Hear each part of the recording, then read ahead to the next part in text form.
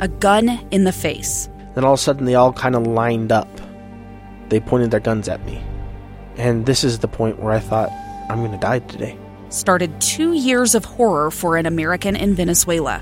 They said, you need to give us your phone and get ready because you're coming with us. I'm Becky Bruce, and I spent a year researching and piecing together Josh and Tammy Holt's story about their ordeal in a notorious prison. That's when everything started to turn bad.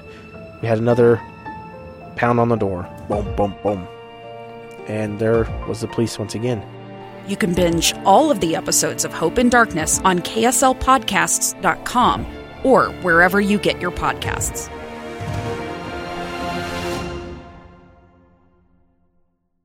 Inside Sources with Boyd Matheson. Well, Congresswoman Maxine Waters of California has been a reliably progressive vote in the House for decades now. She might not support the Democrats' new spending bill, the Inflation Reduction Act, which, of course, a deal brokered by Senator Joe Manchin and Chuck Schumer. And we wanted to figure out what's going on there, that she wouldn't be voting for that. There's also some conservatives who are talking about what's not in the bill. Maxine Waters is complaining about what is in the bill. And so let's figure all of that out. And Christian Britschke, an associate editor at Reason, who covers property rights, housing policy, transportation, and regulation for Reason, is on the line with us. And Christian, that's a pretty surprising thing. Even the language of Representative Waters is she says she won't vote for the shameful Inflation Reduction Act. Tell us why is that a shameful thing?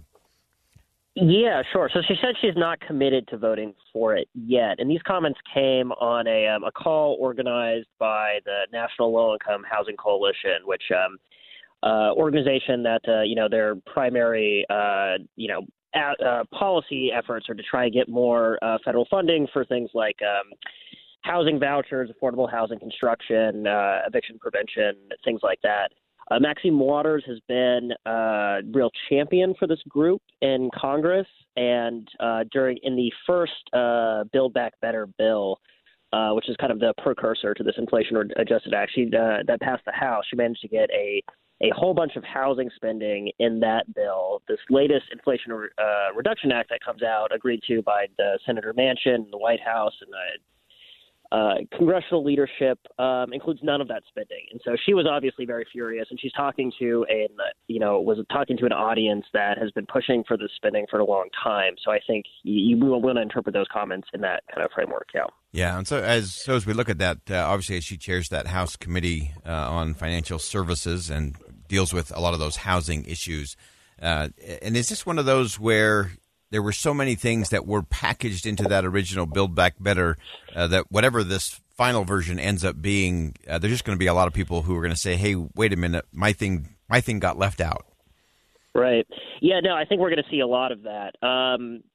Certainly, the housing is the best example of this. I think right at the beginning of the Biden administration, I think a lot of congressional Democrats and a lot of advocacy organizations, they had a lot of optimism that there was, real appetite from the White House to do a lot of big spending items, to get a lot of Democratic policy priorities, enacted into law to, really up the spending on a lot of these things. And housing was certainly top of the list.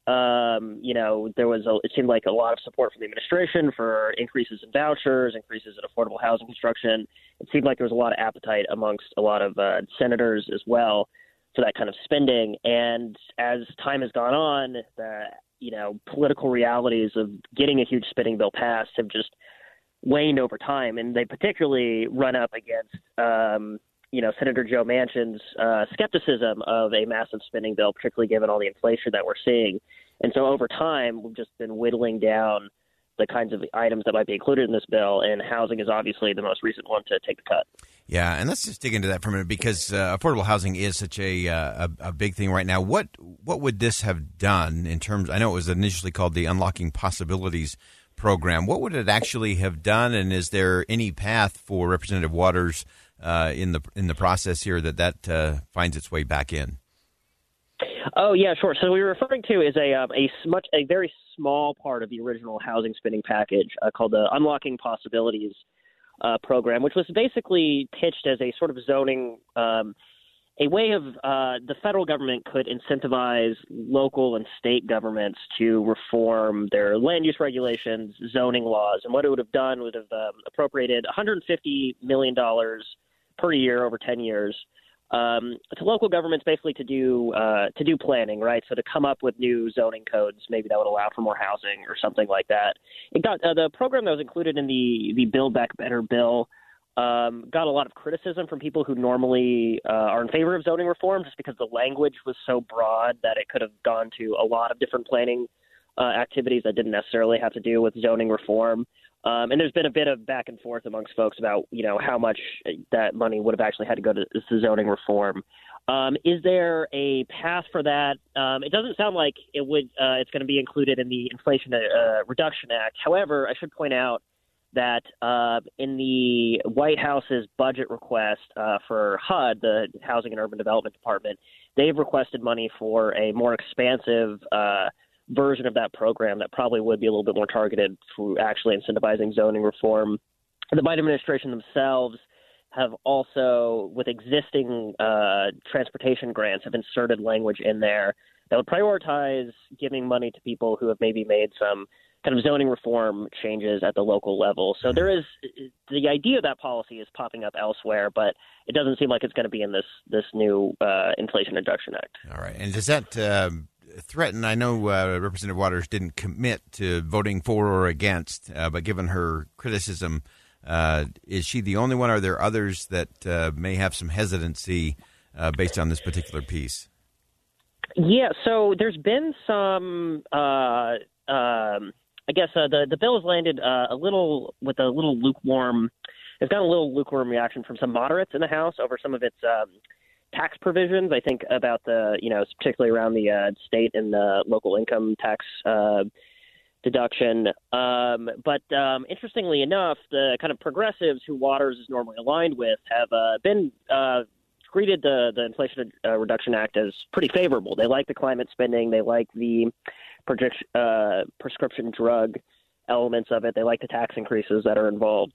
So it was interesting to hear Waters come out so strongly against, or at least criticize the bill, and suggest she might not vote for it when it seems like most of the other, progressives in Congress who she's normally aligned with are relatively pleased with it. So it remains to be seen, whether she is just a lone voice of dissent, whether she'll be can be brought around on the bill.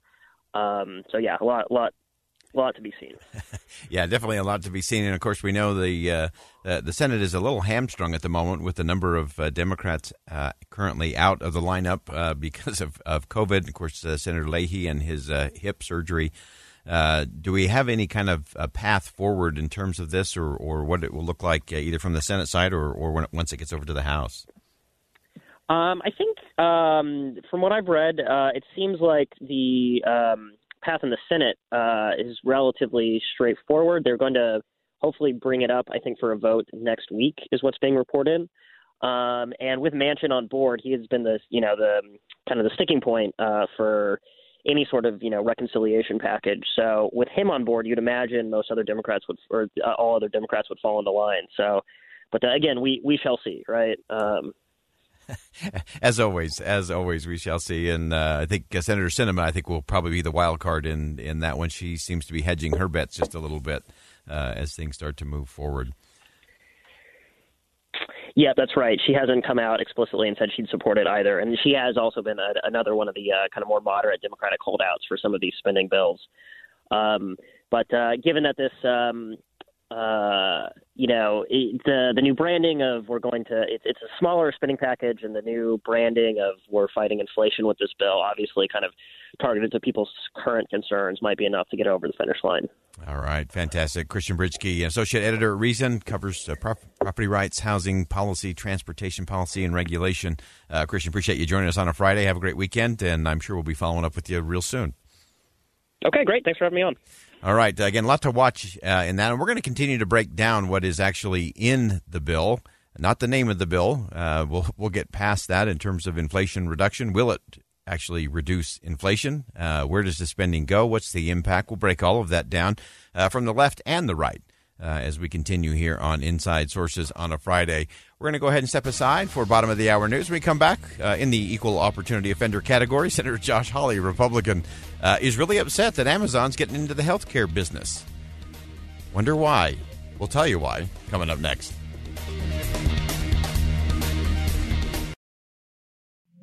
Two years ago, Americans watched in horror as a crisis unfolded at the Kabul airport. She was tear-gassed and beaten. Images of thousands desperate to escape Taliban oppression filled our news feeds. More than 80,000 Afghans made it to America. But the story didn't end there. It was very cold. There was no power, no heat. Who would help our newest neighbors? I'm Andrea Smartin. In Stranger Becomes Neighbor, you'll hear the stories of some remarkable refugees who left their homes and their dreams behind, only to start over from zero. Their only possession was 3 blankets. And you'll meet Americans who stepped up to help them. You want me to come when you deliver your baby. What can one person do in the face of an international disaster decades in the making? That's Stranger Becomes Neighbor. Find us at kslpodcast.com. Follow us on Apple Podcasts or anywhere else you listen.